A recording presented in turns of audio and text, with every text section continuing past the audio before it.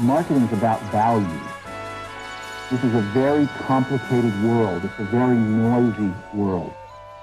And we're not going to get a chance to get people to remember much about us. No company is. And so we have to be really clear on what we want them to know about us. I don't know how well this is going to go because I'm literally tethered to my phone. Wow. I got the broadband and the signal is so shit to this room that it's actually better to go on my phone. It's an experience. This podcast is an experience, and we'll do it regardless of the situation every week. So you're back? I'm back. I'm back in London since yesterday after 5 weeks of absolute heat.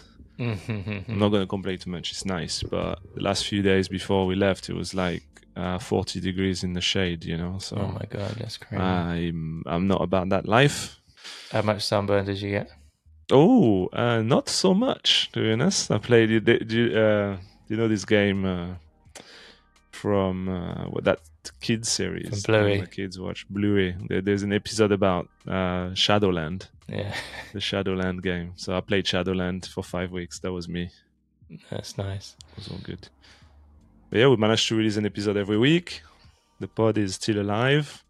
Just slightly a bit more slower in August. We haven't been, as aggressive in growing it as we were in June and July, which is fine. It's August. But September is lurking and we'll come back strong. So, yeah.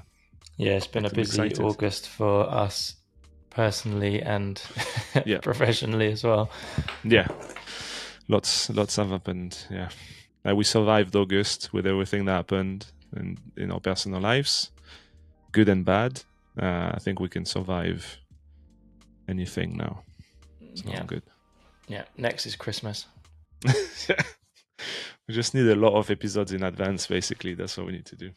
All right. Is our guest waiting in the lobby yet? Okay, cool. Hey, Seb. I'm happy to see that you got a microphone there. It's a nice mic. Check mic 1, 2. How you man do? I'm with a growth marketing crew. Nice. Love it. That can be the new intro. How are you, Sebuh? I'm so blessed. I'm feeling really, really good.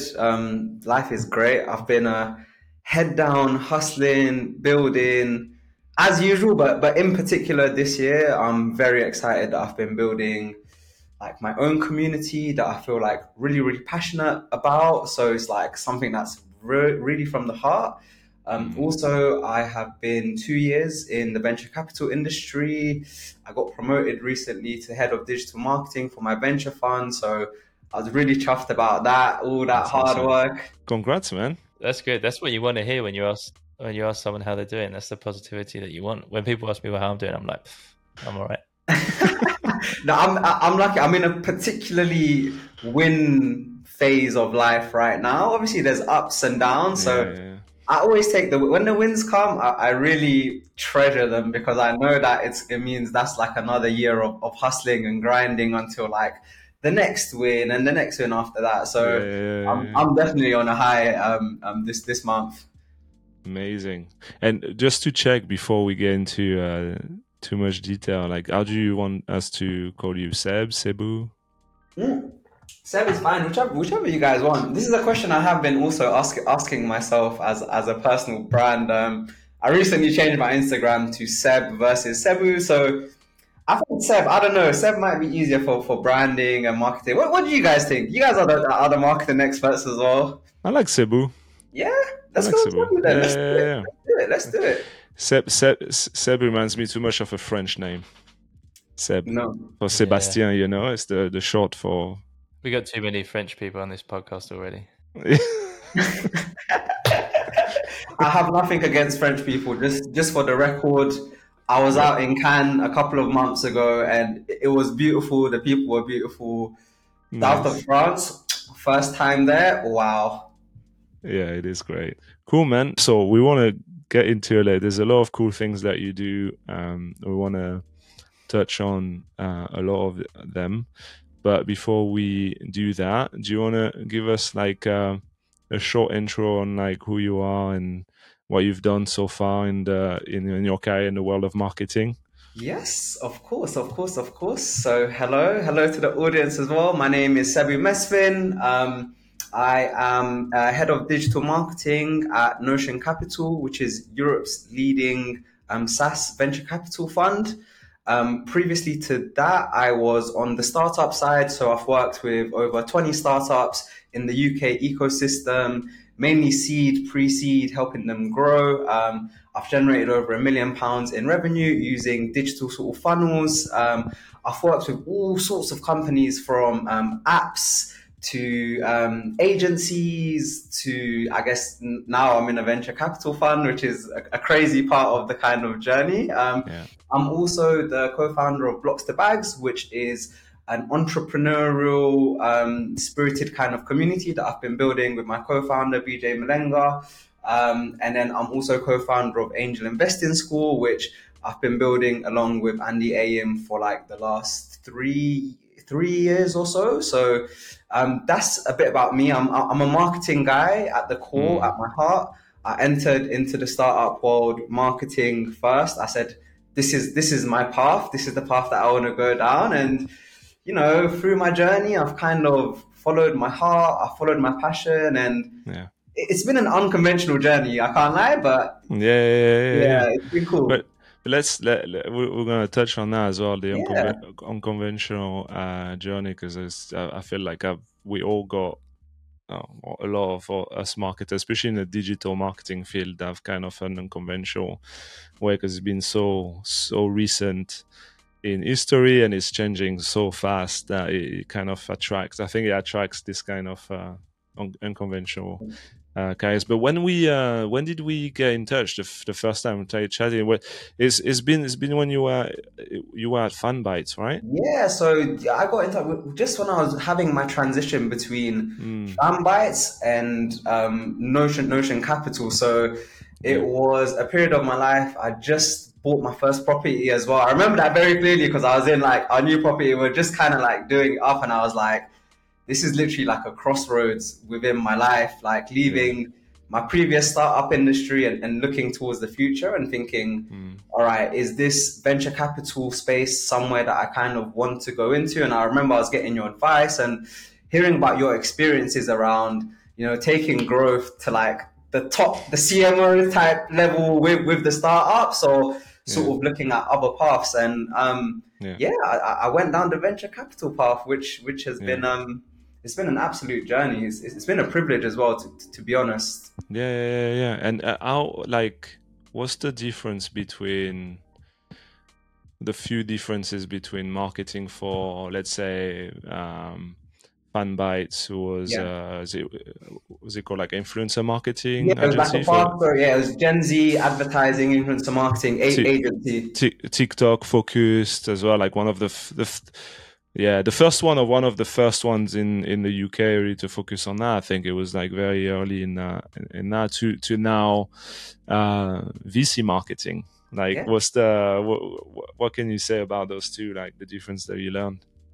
I mean, the number one thing is that with VC, you're not really trying to get customers. You're trying to give people money rather than get money from people. So it's a completely different sort of angle, and it's a completely different sort of game. So with Fanbytes, fast growing startup, it's all around lead gen, making sure that our sort of B2B channels were strong. So when I kind of came into Fanbytes, and funny story actually, Timo, the CEO, actually hired me on the premise of, listen, Seb, we want to dominate TikTok. This was before TikTok was blowing up, but he literally said, how would you market TikTok services to brands?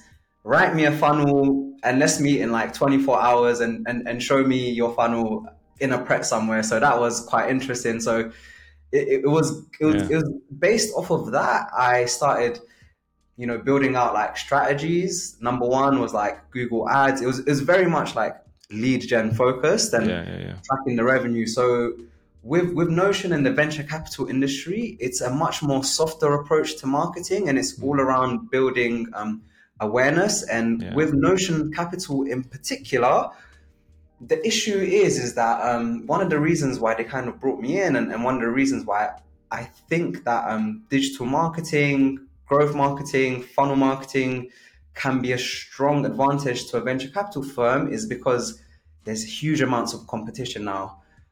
So there's American VC funds coming into the UK ecosystem, more competition in terms of price. Venture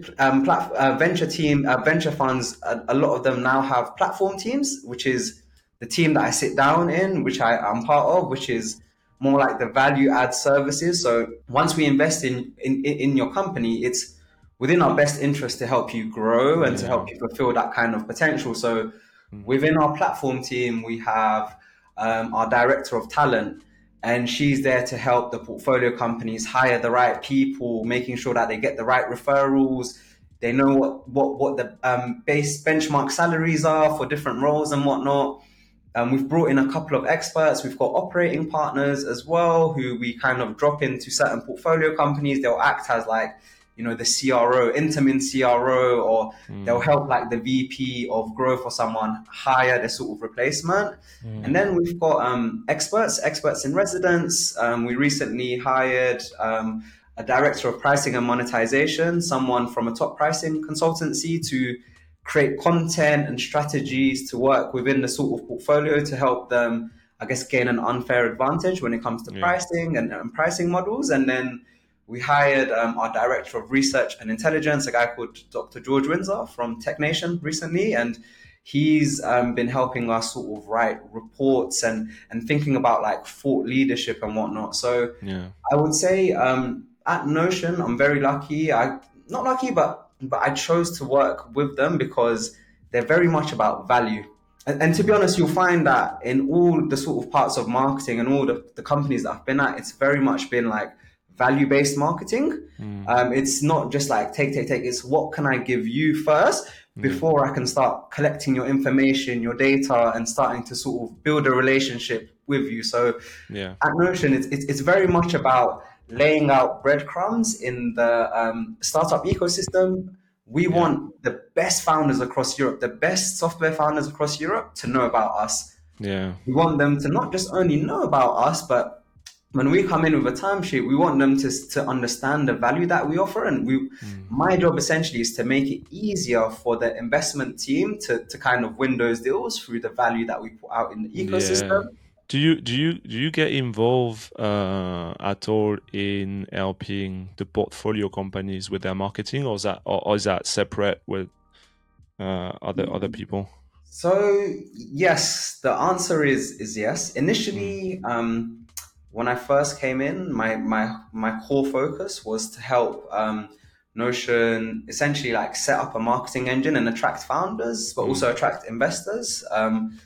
But as I've worked with them more closely, I have been working with our portfolio. There's a really cool fintech company actually called Bound, who I've been working with recently. They do like FX hedging, that kind of thing. So it's quite fun because with them I work a bit more deeply. I meet their marketing sort of manager, do a bit of coaching, help him out on strategies. But with a lot of the other sort of founders, actually, we've got like a pre-seed and seed fund called the Pioneers Fund.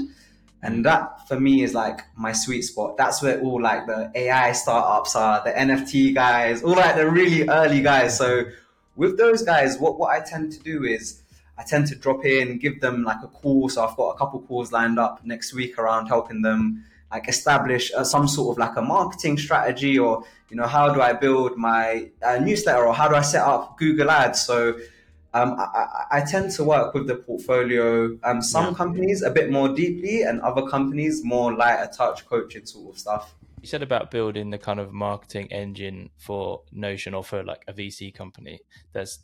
Seems like really interesting and difficult thing to do, right? Because if you're thinking about like a target audience and it is someone who's setting up a company or like a founder that's completely under the radar, that's a tough person to find, right? So what is it? What does, you might not want to give away like the whole strategy, but kind of how do you approach that and how do you think about finding those kind of people through marketing?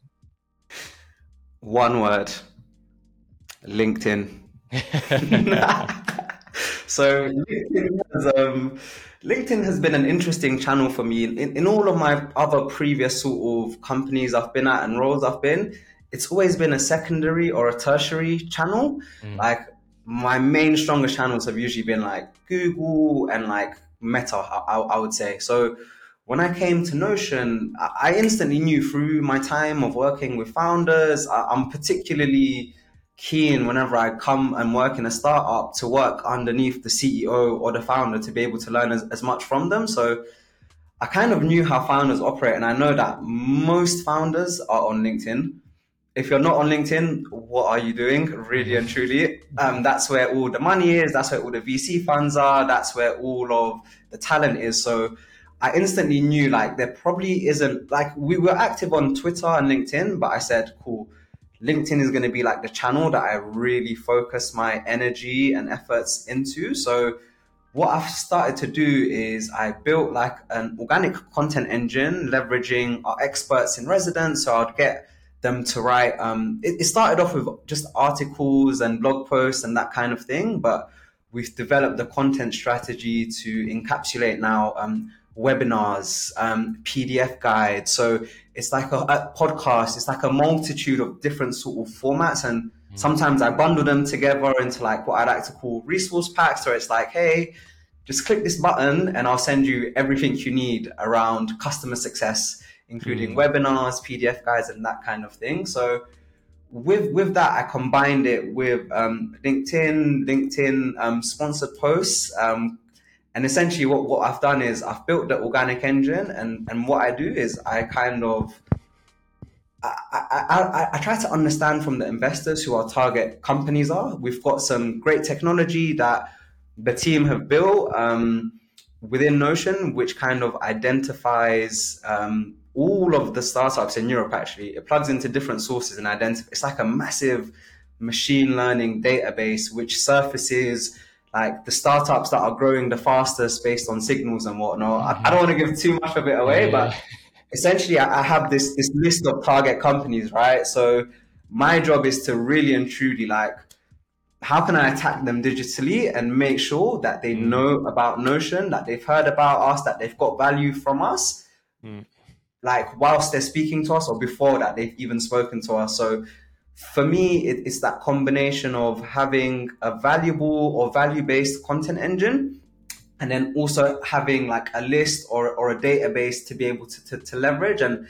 importing that into LinkedIn, and, you know, building custom audiences and whatnot. So the ads are very targeted, but at the same time, they're not super in your face. Like I know founders, I know that they don't have time for BS. Like they're trying to build their startup. So if you're coming and you're approaching them, it better be with something of value. Otherwise, they're going to be like, who is this VC? What are they trying to do? Like, we don't have time for this. So that's cool. And do you know already like what type of content works the best in attracting the right funders for you? The reason why I'm asking this is because the best example I can think of right now in terms of content from a VC to potentially like attract like deal, you call it deal flow, right? Like deal flow, exactly. It would be 20VC, right? What's his name? Harry Stebbings. Harry Stebbings, there you go. Yeah. He's got like probably the most popular VC podcast in the world right now. Like he's getting like crazy numbers. And I'm thinking like like if I were working at a VC, I'll probably like do something similar and just get the founders you want as a guest, and then eventually they'll feel flattered maybe or something, and then they'll accept you in their first round or their seed round or whatever. Like what do you think of that? Like what do you know what's working right now, and then what do you think of like the podcasting angle? And okay, so shout out Harry Stebbings. Harry Stebbings walked so people like me could run, and he's done an amazing job in raising a fund of over 100 million just based off that podcast. So shout out Harry, he's a legend for doing that. What I can say is we've had a podcast at Notion for 3 years before I got there, and I don't know if it was doing what it was supposed to do. Let's put it like that. Having a podcast is one thing. Distribution is another thing. So Totally. That was one of the big issues that a lot of the partners were telling me when I came in. They're like, Seb, we've got this amazing podcast that I've shot with this founder, but like, no one's listening to it or no one's reading my article. And I'm like, what do you expect? We've only posted this one time and it's like on a feed that's going to disappear. So for me, I identified like the key issue for them was more distribution. So you can have a podcast, whether founders are listening to it or not, that's another story. And to be honest, right now, like I have my own podcast and I know we're doing a podcast, but I think in the founder space, it's starting to get a bit saturated, in my personal opinion. It's cool. I think it's dope, but I think you have to come with a really cool angle nowadays. Yeah. Maybe get the founders to do the podcast in like an ice bar. I don't know, something crazy like that. But for me, it's the podcasts are good, but I see it as part of a content engine, something that you can use. So with our podcast, I initially started like clipping up parts of the podcast, posting them. But really and truly, I moved on to video. And I think actually one of the key things in taking our strategy and taking our awareness to the next level is how can we get to the hearts of founders? Because what I've done up until now is I've got to the brains and the minds. Here's value-based stuff. And when you asked about what content works the best, we have stuff like written by, for example, one of our experts in residence is called Harrison Rose. He's like the co-founder of Paddle. He's a sick sales guy. He is just phenomenal guy. And what he does is he'll do like a framework for how to do outbound email messaging in 2023. And he'll do like a step-by-step guide. And he'll even show you examples of how he's been doing outbound emailing, how he uses like lead scoring and discount this and that to make sure that you're reaching your target audience. And I think like really practical stuff like that, founders find very useful when it's like, here's how we've done it. It's coming from someone that's done it before. Paddle has already scaled to become a unicorn. Like, this is like a serious guy who's done some serious stuff. And he's literally breaking it down for you and giving you the source. So I think founders like that kind of content from what I've seen, like how-tos, you know? Yeah.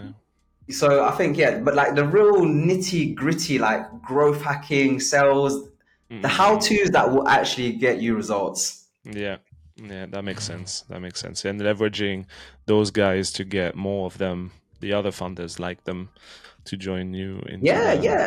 But on your point, you're right. Like the biggest form of us winning is founder referenceability and referability.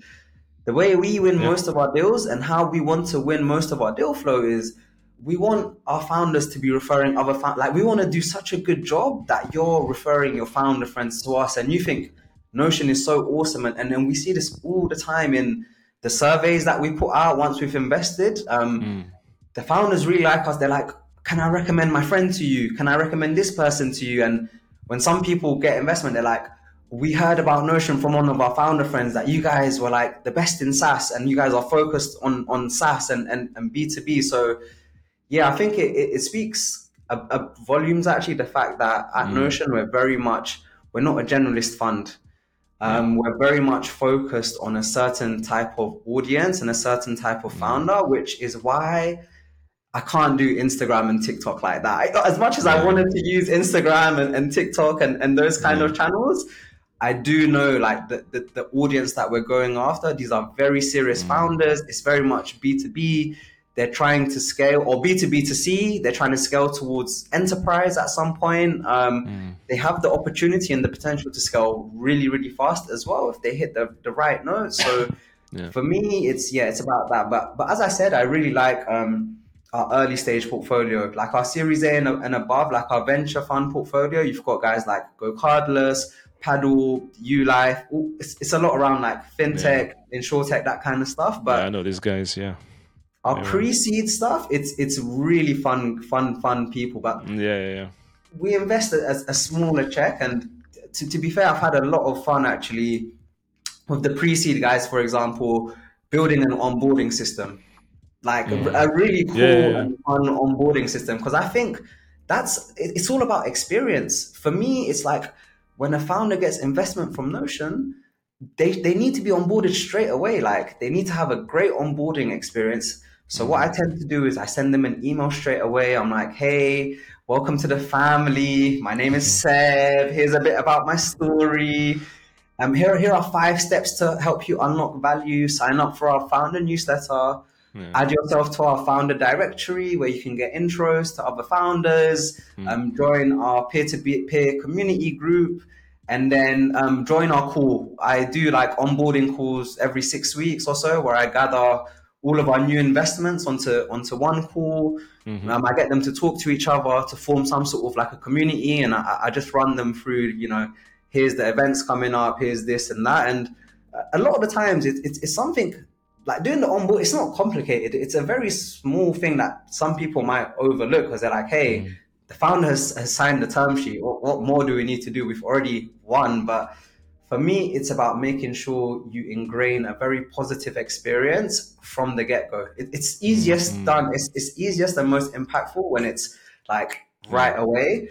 And to sort of maintain that sense of sort of love and kind of closeness, but in a scalable way, because with our pre-seed and seed investments, it's like volume. It's a volume game, right? And that's one of the reasons why they brought me in, because it's like, hey, Seb, we're not just doing 10 investments a year or 1 or 2 a month. We're going to start doing 100 with our pre-seed and seed sort of strategy. How can we find a way to use digital funnels, digital marketing, digital tools to kind of scale that sort of engagement and get that kind of founder love from them?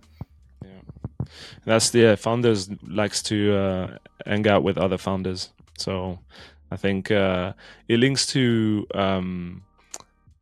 what one topic we wanted to touch on, which is building offline and online communities for B2B. I guess that's onboarding and the things that you mentioned, events and being part of like the directories and things like that. Is there anything else that you do right now to like foster community online and offline? So I've always been an online guy. I came in digital. I said, if it's not digital, I don't even want to know about it. But I've been kind of proved a bit wrong. After COVID happened and everything, I realized that there's actually a real space and real advantage if you can tap into real life communities and build them around authentic experiences that people enjoy. It's actually become very, very valuable if done in the right way. So for me, with a good example of this is with Angel Investing School, for example. It started off as an online sort of business because of COVID. Actually, we wanted to start offline first, but because of COVID, we pivoted to an online school. But one of the things we started doing within the last year is we started doing like monthly socials where we gather people together. We signed up for a space called Dream Factory where they help us produce content. But not only that, like we did content, but we wanted a space to bring our community and more people who are interested in angel investing together. And I made it my mission last year. I was like, you know what? I need to get my events game up. I want to have a couple of events under my belt over the course of 2023. Coming from a place where I'd never really organized events. So I embarked on this journey where me and the founder, Andy, were like, okay, cool. Let's try to set up like a small social first in Jan, Feb, and try to continue it on. So we set that up and seeing the response we got from doing a monthly social for the Angel Investing School community, not just people that have signed up and have done the course, but for other people that are interested, founders. When I saw the energy in that room, the way we'd structure it is we'll do like mini TED Talks in the beginning. We wouldn't force it though. We realized people just want to connect with people. They just want to vibe in nice spaces and they just kind of want to find their tribe. So if you can like facilitate that, then I think it's definitely an advantage. So coming off of that, I saw the power of events with Angel Investing School, and I thought, okay, with my other community, Block2Bags, how can I take events to the next level? So with the Blocks2Bags community, the way I see it is I want to define a new language for business, how you do events, how you do community, how you do content, how you do campaigns, because I feel even B2B and business is changing now, you know. Gen Z, millennials, you know, they're looking past the brand. They want to hear from the CEO, the founder, like they want to see the face. They don't just want to see a guy behind a brand. They actually want to know, okay, what's your story? Are you a family man? What challenges have you gone through? Like, tell me, like, I want to know about you. And people right now are just so fascinated with other people. We see that in people like Elon Musk. He's one of like the biggest celebrity entrepreneurs. And at Fanbytes, we used to write case studies around fandom and how these people are starting to build these sort of like audiences. So, and with Blocks2Bags, we thought, let's just do the craziest events that we possibly can and do them in like a completely different way. So our first event for Blocks2Bags was a yacht party in Cannes, for Cannes Lions, which is a crazy way to just announce ourselves. How did you pull that off as a first event? How did you do that? I'm going to tell you, we did that through networking, partnerships, and just constantly trying and just putting ideas out there. So before Cannes Lions, we said Cannes Lions is a space that we really want to infiltrate and bring a diverse community from the UK to experience that. I'm in the world of VC, but I've also been in the world of media and agency and marketing. And I think it's a very relevant space that a lot of people may not have the confidence to think, let me go to Cannes or Cannes Lion, because I've always known about Cannes Lion, but until I met my co-founder for Blocks2Bags, I never really had the confidence to be like, let's just go and check it out. Even if I'm not invited, even if I didn't spend $3,000 on a ticket, which is ridiculous, but it's like, what can we do when we're out there? So what we like to do is we operated in the fringes. That's how we like to operate, right? So we essentially started chatting to partners. We partnered up with a company called Word on the Curb, who are like a fantastic agency. They do videos, they do insights, and we've built like a really cool relationship with them. And then essentially we started chatting to a guy that owns yachts. And we sold him onto our vision. We were like, would you want some of the most some rising talent from the UK and European industries to mingle and kind of be on your boat? And a lot of people that went to the event said it was the best event in Cannes. They said the vibe, the connections, the people, like everything was like super duper on point. And we were in the yacht opposite Gary V's yacht, and I could see Gary V. When we were doing our event, I could see Gary V looking at our yacht, and in fact, some girls from our yacht actually managed to get onto his yacht as well whilst we were doing our event, and they got to mingle and chat with him and stuff like that. So that was like a beautiful thing that can happen in places like that. And for a lot of people, it was their first time on a yacht. Even me, my first time on a yacht. But imagine that you're on a yacht. You're networking with founders, agency owners, influencers, creators, old, young, experienced, inexperienced. There was people that had exited their companies literally that same week. There was people that were building their companies. So it was just like it was a great moment. It was a great way to do things. And we're definitely looking to be out there again next year and go out with even more people. Did you do that all like on the, like you said, like on the fringes of the event? So like you just set up everything by yourself. Yes. What did you do on the boat? Did you like record an episode? And also, can you tell us what is Blocks2Bags? Yes. For those who don't know, and then get into more like details on that. Of course. So right now, for what you see, Blocks2Bags is it's a media and community sort of business where we are redefining what it means to be a founder, a creator, an investor, and an operator. We're trying to build formats and programming for the next generation of people in these kind of spaces. People that want to know, how do I get into venture capital? How do I become a founder? How do I build a website? We felt that there was a huge untapped space, especially in the UK and Europe, where there isn't that much entrepreneurial content, in my opinion, that is sort of blended with culture and coolness and makes it palatable to a wider audience. Yeah. My whole thing is that I want everyone to be an entrepreneur. I want everyone to be exposed to the same tools, information, knowledge, and network that I had, because I know that was pivotal in me becoming who I am. And I feel like as we're sort of going into like 2023, 2024, post-COVID, I don't know if you guys have noticed, but there's a whole bunch of people that want to be entrepreneurs now. All of my younger cousins, the younger generation, like they're flipping trainers, they're finding stuff on eBay and reselling it. They're starting clip agencies and clipping up podcasts and whatnot. And there's just like a fire and a spirit that I see with this next generation of people. You can see it on TikTok. If you plug into TikTok, you'll see this kind of content. And I thought, me and my co-founder, we've always been into entrepreneurship. We're obsessed. We consume a lot of content from America. I've been big into podcasts for a long time, but I was just waiting for the right partner to do it with. And when I met my partner, BJ, and we formed a relationship. We didn't do it straight away. We formed a relationship, a friendship for a couple of years. And we went on a retreat together, actually, that he organized. And from that point on, we're like, we want to do something in the media space to help people become better entrepreneurs, operators, investors, and creators. So what we've gone and done is we've built essentially like a podcast. It has a video. We're active on YouTube, Spotify, TikTok, Instagram. We first started releasing, once a month.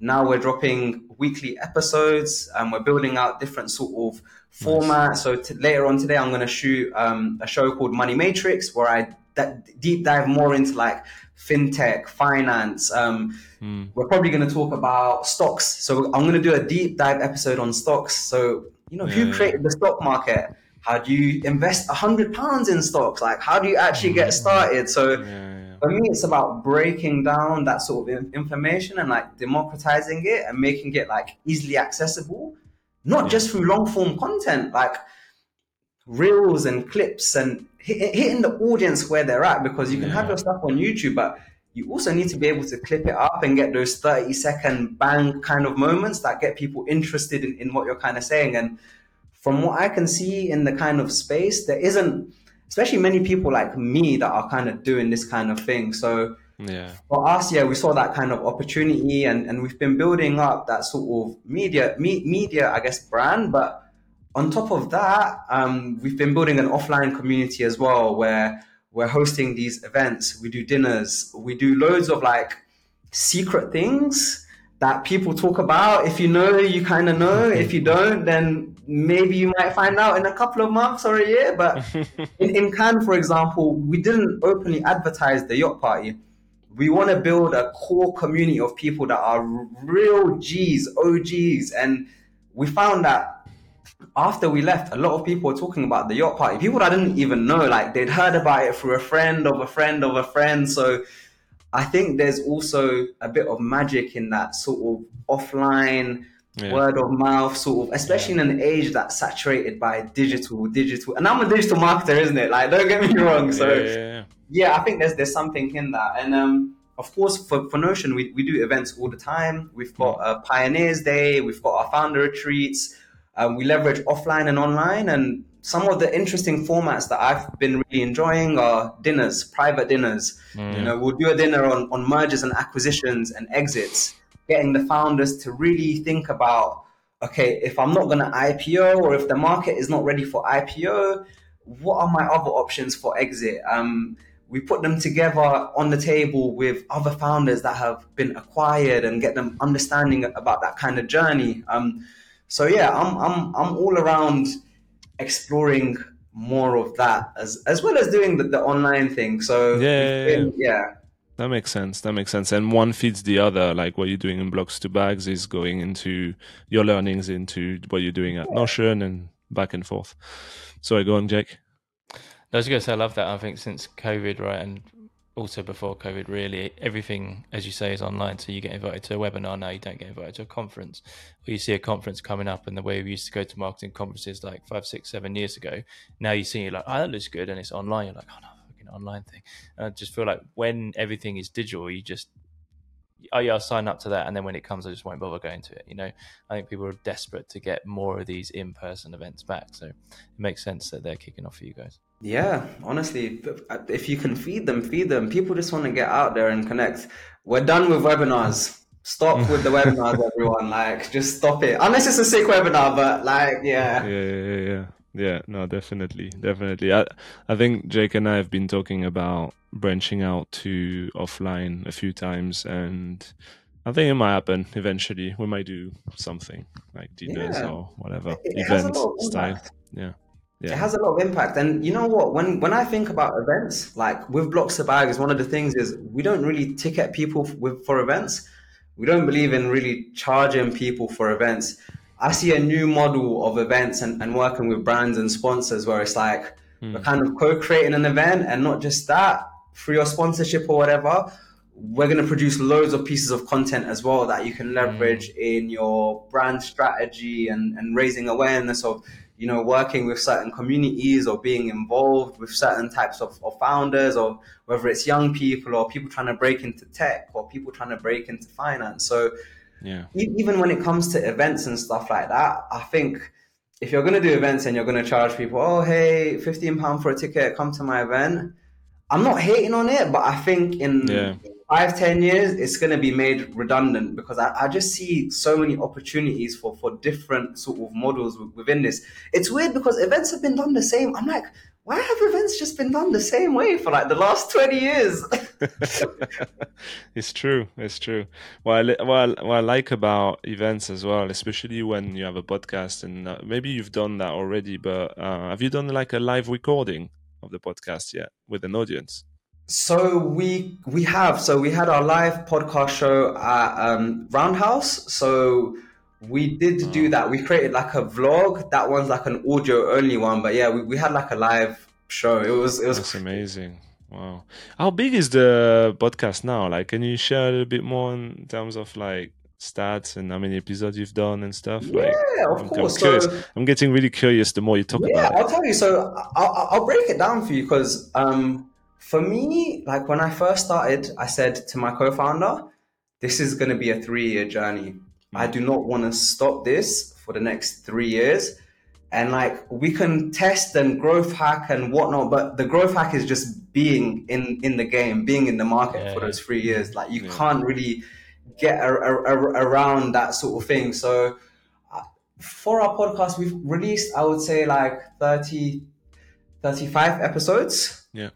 We've released 35 episodes. We have released over 500 clips as well. On top of that, we're going hard like a machine. Yeah, we're going hard. So on Instagram, we're kind of doing a post every single day. We're trying to ramp up to the stage where we're releasing like a video every single day on our social media. We've created 2 different formats / shows within our sort of network. So Block2Bags, we realized, okay, if we really want to scale this, it can't just be focused on me and my co-founder, BJ, right? So it has to be, can we bring in other hosts? Let's make it like, we quickly realized within like the first 3 months, we have to turn this into a network and try bring in other talent and build shows around them. So we've got Money Matrix, which is around finance, money.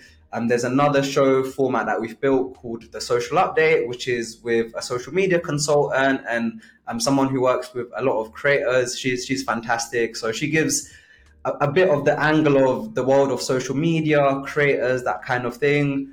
So far on our YouTube, we've had maybe, I think, 200,000 views across all of our videos, but we've got like 400 videos just on YouTube. To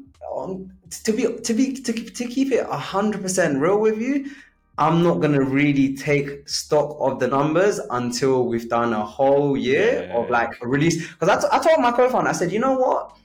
Like, there's no point. But my approach was that he said, okay, cool. I was obsessed with. I'm like, how are we gonna grow this? How are we gonna get the numbers? And he said, let's first create like 100 videos. Yeah, that's the first step.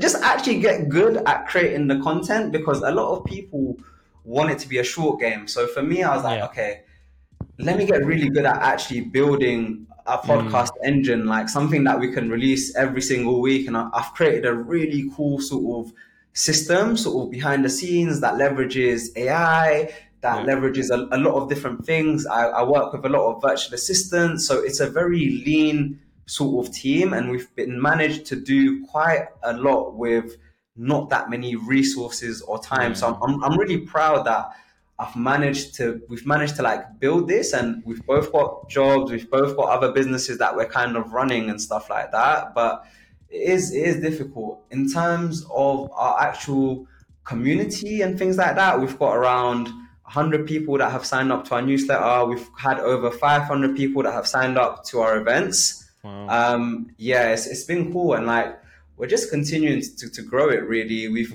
got like around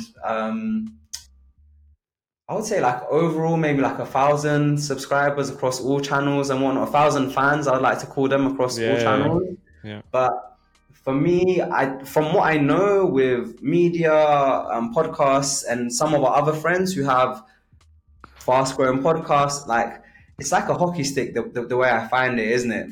And like once you hit that growth, all the long tail content that you've been building up to that point is actually going to help propel you even further. So the way I see this is we're just building a collection. So when we do have those big viral moments, people can go back to our channel and our network and dive into like loads of other sort of content. So the way I see it right now is like we're building webs of content. We're building webs of kind of communities as well.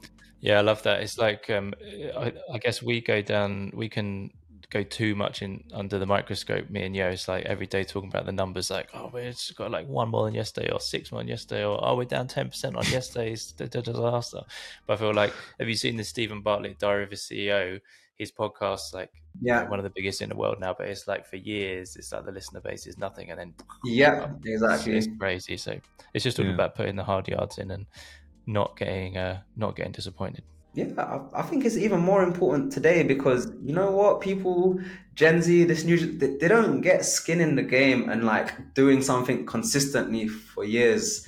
Everyone is so used to like quick results and things just like blowing up so fast. Like I think we've lost that sort of thought or knowledge that actually to build something quality, to build something that stands the test of time, it takes time to do that.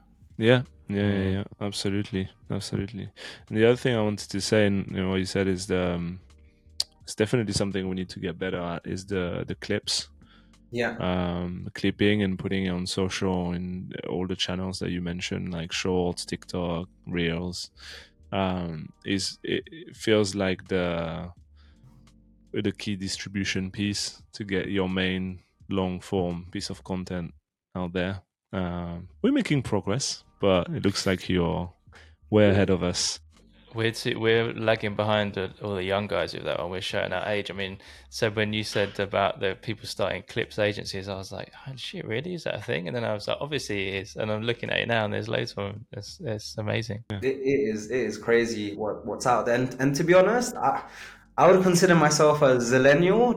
That's the term, in between millennial and Gen Z, basically. So I feel like I occupy that space where I consume a lot of the same formats and culture and content that they consume. So I'm very tapped in, but I'm also very aware that, for example, I've grown up. So, for example, I was born in Kenya. I grew up with I've lived in a world without technology and mobile phones, and I can kind of see it a bit from that bird's eye view, which I think makes me in a perfect position to really build out something like this, because I'm gonna tell you this: there is a lot of fraudsters and people that talk rubbish on the internet. That is another problem, innit? Fake news, fake entrepreneurs. Like there's so much shit out there, especially on TikTok, and especially on the clips. You're gonna find them on clips and on like short form kind of content. So that's true. That's why I think it's ever more important to also build that long form content where people can really just like deep dive into a certain topic. So for us, like, we know the clips are important. It's important to have it at the top of your funnel and for discoverability and that kind of thing. But it's also important to have long form content that people can really dive into, because I think the world is kind of missing that, and the way content is being done right now, it's like 15-second clips, 30-second clips, like that's it, done. Definitely. It's a lie that people have moved into, just like only short form, like short attention span. If you give them something good, they will watch it or listen to it for a long time. I mean, YouTube videos of like 1-2 hours, podcast of 2 hours, I find myself watching stuff that is like 2 hours long. Yes, I'll watch it in like 3-4 times, because we've got a life, and you have to, like, you can't really sit down for that long, that often. But it's not impossible. I think it's very important to, like, get the attention with the shorter form, but have the meaty content with actual value in it. It's very cool, very interesting. And you know what? There's something else to also be said about content. It's what you say, but it's also how you say it. So what I found being at the intersection of B2B tech startups, at Fanbytes, for example, we used a lot of lead magnets. So I would write up a lot of guides, how to launch your first TikTok campaign and whatnot. I realized that the way you break down the information is also important for the kind of audience. Like, a younger audience is not really going to tap into like some 60-year-old dude. Like, I don't think they'll even tap into Warren. I think someone like Warren Buffett and Charlie Munger, I think they're absolute OGs. And like, you kind of have to really listen in and really be interested to break through that barrier of these ancient dudes that have like white hair and Americans. But I think there is definitely something to say to that for the younger generation. They want the content to be coming from non-boring people that have a bit of personality. They've got something about them, like they're not just wearing suits and ties, but they're wearing hats, glasses. So we do some of our episodes wearing sunglasses and shades and this and that. I'm probably going to do one today wearing shades. So I think how you present the content is also important. And my big philosophy with Blocks2Bags is to make business fun. Is to make business content like fun and enjoyable, because I know that's what it's like for me. And for a lot of my friends, like, it's just that we've just found our own way into it, and we've sort of built our own content, and like, we kind of want to share that now with the sort of with the world, really. So that's really cool.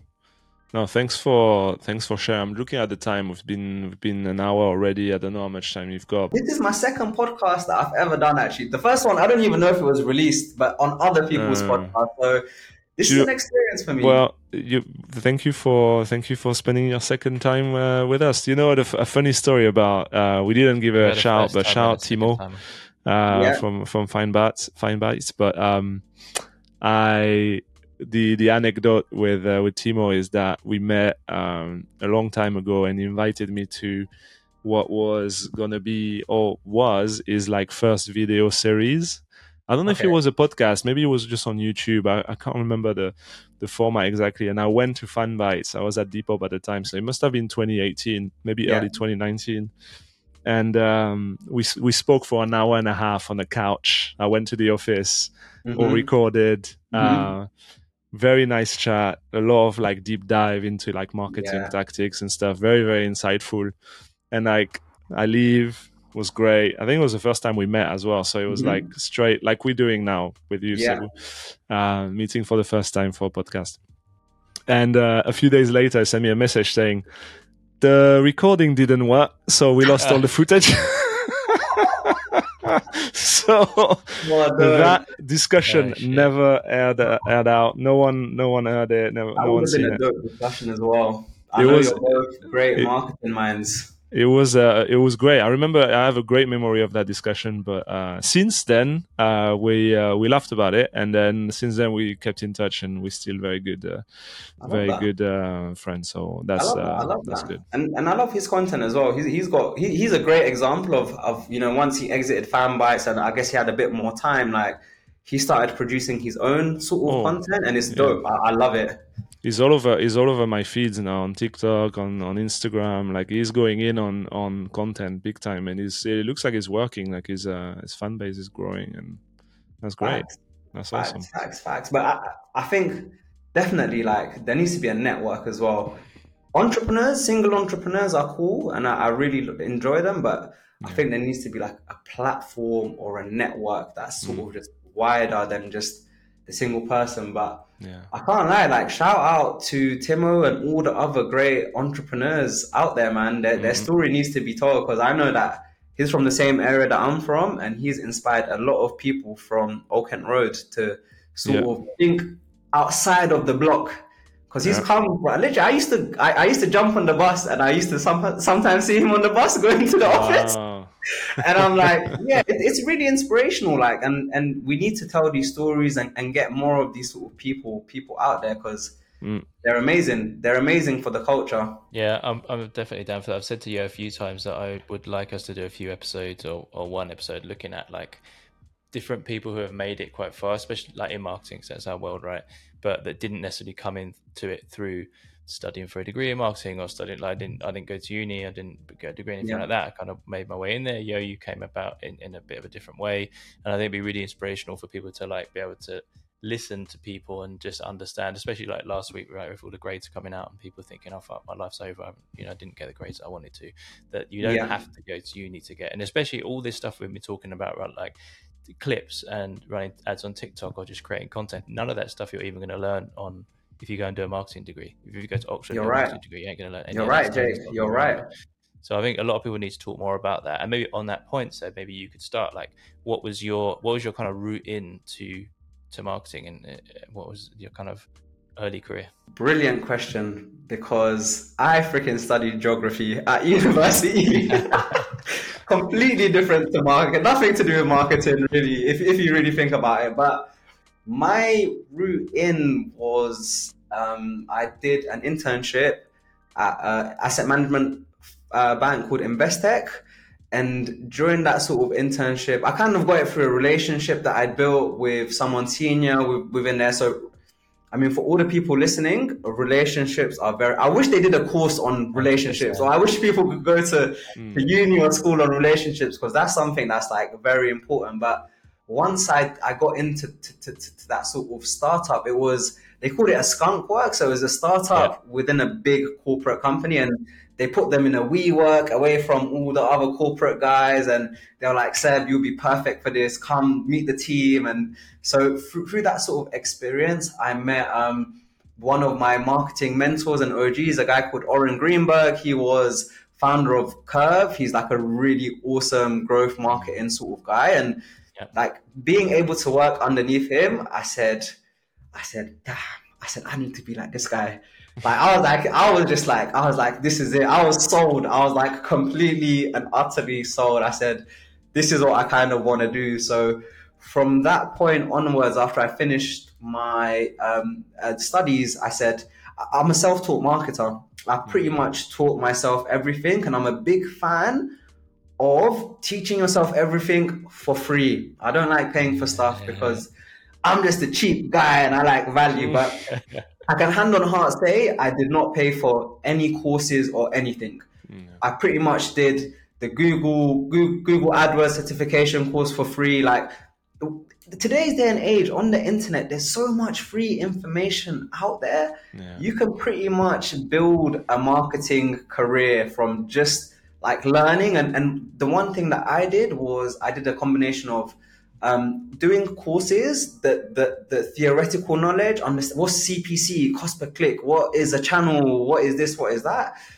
I had a mentor. So Oren was like one of my first marketing mentors, and I would go to him and I'd be like, okay, Oren, I've learned about Google Ads. What would you recommend next that you think is very helpful to startups? And then the third part of that was I implemented what I was learning in startups. So I worked with anyone that would hire me. I said, guys, I'm not a marketing guy, but I'll work for minimum wage. I'll even give you 3 days of my time as long as I can be called a marketing exec or a marketing assistant. And I can just start like trying to play around and do marketing stuff, isn't it? So I started in a one-person startup called Go Live Tests. Shout out Charlie. It's like a UX testing company. And essentially, I was doing their newsletter. I was doing a lot of like website stuff, blogs, and a lot of business development. I'd go to loads of events and, try to get leads that way, which was cool. Like I think I went to over 100 sort of events, and I actually started to build a startup network and family just through going to these kind of events and like just chatting to people. And I was trying to sell them into this product, but like more times I was just connecting with like super cool people. And if you like the product, you like the product. But me and you connect and we like each other. So let's definitely like link up and keep that going. So for me, I learned all the basics of marketing, content, social media, website. And then to supplement that as well, I'm a big believer in side hustles. At Block2Bags, we have a thing called the side hustle philosophy. And I believe that through side hustles, you get better at what you kind of want to do. And you can use side hustles as, don't just see it as a way to make money, but see it as a way to build skills and expertise in areas that might not necessarily be in front of your, in your 9-to-5 sort of job. So with my side hustles, I learned how to build websites using WordPress. I got really good at WordPress, and that kind of helped get me to the next stage of clients. And after that, I just started learning how to generate revenue using Google Ads and online channels and tracking that and doing lead gen. And once I unlocked how to generate revenue for startups, I think my career kind of skyrocketed from there a little bit. And like loads of people wanted to start working with me and that kind of thing. And I've never had a formal marketing education ever in my life, actually. So, Yes, the way. The best people don't, in my opinion. That's also like one of the reasons why we do this podcast. I mean, this just being in the game, testing things that you don't necessarily have the opportunity to test in your day-to-day job because of, it's a different business, there's different restrictions, budget, resources, whatever, that you can do in that side also.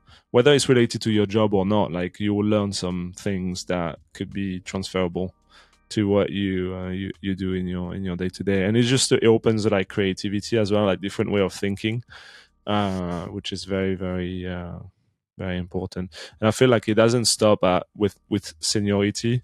And I think our thing with Jake is always to say that there is especially in like the new type of head of VP, CMO, like there's a new wave of people who are still very close to the doing of things, whether it's a channel or it's a side project or whatever. I think it's very important in today's day and age, especially as companies are struggling, there's less investment going into the market and teams are shrinking. Like you need to be more of a doer and not just a thinker or just manager of people, especially if you don't have that many people to manage anymore. So very, very, very important. Yeah, exactly. It's also the second time that Oren's got a shout out on the podcast, because we had Michael Lorenzes on a few weeks ago, who was also at Curve. I don't know, maybe it was different times. But yeah. Yes, Michael's my manager. Actually, funnily enough, when I first started working with Oren, he put me underneath Michael. He was like, "Yo, Seb, help Michael with whatever he needs doing." And like, Michael's an OG. He's a serious marketer. Like, so it was quite fun to actually be in a crowd of like serious marketers, because I'm a marketer as well, but I would see myself more as an entrepreneur and like reaching more wider audiences, which is why I love Oren. And he told me to niche, but I never niched. So he was like, go just focus on one. He's like, go deep on ads. He's like, be an expert. And I was like, I never did it, but now I know why, because it's a bigger play for me. And like, but I do love the marketing community. I love what Oren, what he's done was an amazing thing, because he really changed my life as well by giving me the opportunity to work in his agency and learn from some top marketers. And I can't lie to you, some of the stuff that I learned there, it went on to produce so much value for other startups. One of the big things I remember was marketing automation. I remember Oren and Curve and those guys speaking about it and doing marketing automation. And I figured out how to do automation. The next startup I went to, I was like, hey guys, I can do automation and this, that. They're like, okay, go on then. And I was like, oh. So once I figured it out, it was like, key sort of areas which I got really deep insights into, which I really appreciate because it really helped to level me up. So shout out to people out there that invest in educating and leveling up talent. Like without people like Oren, you wouldn't have people like me and Michael in the kind of game. If Timo didn't give me an opportunity to do what I did, I wouldn't have been able to be as great as I am or shine as bright as I am. So I have a real place in my heart for leaders that really nurture talent and give them the opportunity. Like Timo was like, spend as much as you need. If it's working, do it, double it. Like let's go. He was like, let's freaking go. And I'm like, that taught me like such a lot about like growth and growth marketing. So yeah, a big shout out to those kind of people as well in the community. Nice. Amazing. Well, that's a great way to end this episode, Seb. That was awesome. Thank you very much. And what can we tell people to do to find you, to like help you with the project you're involved with and Block2Bags, etc. Like tell us a little bit so the people listening can definitely reach out. So, definitely connect with me on LinkedIn, Sebuh Mesfin, Sebuh Mesfin. Check out Blocks2Bags, BLOCKS 2bags.com. We're on YouTube, TikTok, all the social media channels. Angel Investing School, same on all social channels. We've just launched our September cohort. So if you want to learn how to angel invest, sign up for that. And yeah, just find me and like, let's connect. I'm all about connecting and chatting with people and really like, I'm a human, you're a human. If you're a cool human, we can be cool humans together. It doesn't matter if we work or do stuff, innit? So that's the vibe that I'm on. That's a good vibe. Love it. I like that's that cool. vibe. Man, how do you have time for all this stuff? Oh, I question myself as well sometimes. I'm very efficient. My life is time boxed in 30-minute boxes that I tick off every single day. All right, Sebuh. Awesome. Blessings, guys. Thank you for having me on. Nice one, man. It was fantastic. Thank you for coming. Hope you enjoyed your second podcast. This is dope. Hopefully it actually makes it out there because the first one didn't. So yes, I will be enjoying it. And you know what? I get to reconnect with my marketing. Hopefully loads of marketers will add me and invite me to their community. And hopefully I can go to you guys' events. Hopefully you guys can do an event soon and we can pull up. I'll definitely get people from my community to come through as well. So let me know. That. Yeah, let's share. Let's That's awesome. Yeah, we'll definitely try and do something before Christmas. Cool. Awesome, wicked. Amazing. Take care, guys. Blessings, peace. Bye. See you soon, man. See ya. Energy. Wish I had that much energy. Yeah. Now we've all that talk about recordings getting lost. He might be the first person that didn't leave it to go to 100%. Can you imagine? Can you check what we're talking? I can only see it once we end the call. Maybe we should leave it really quickly and just make sure. Because my one is 71%, so I need Mine's to stupid. Mine's leave it for like terrible. 3 hours 55. until it finishes. Mine's 55%. It's going to cost me about £800 of mobile data to get it to get it onto cloud. Actually, shit. What if my phone disconnects on my laptop in the next half an hour? I'm fucked.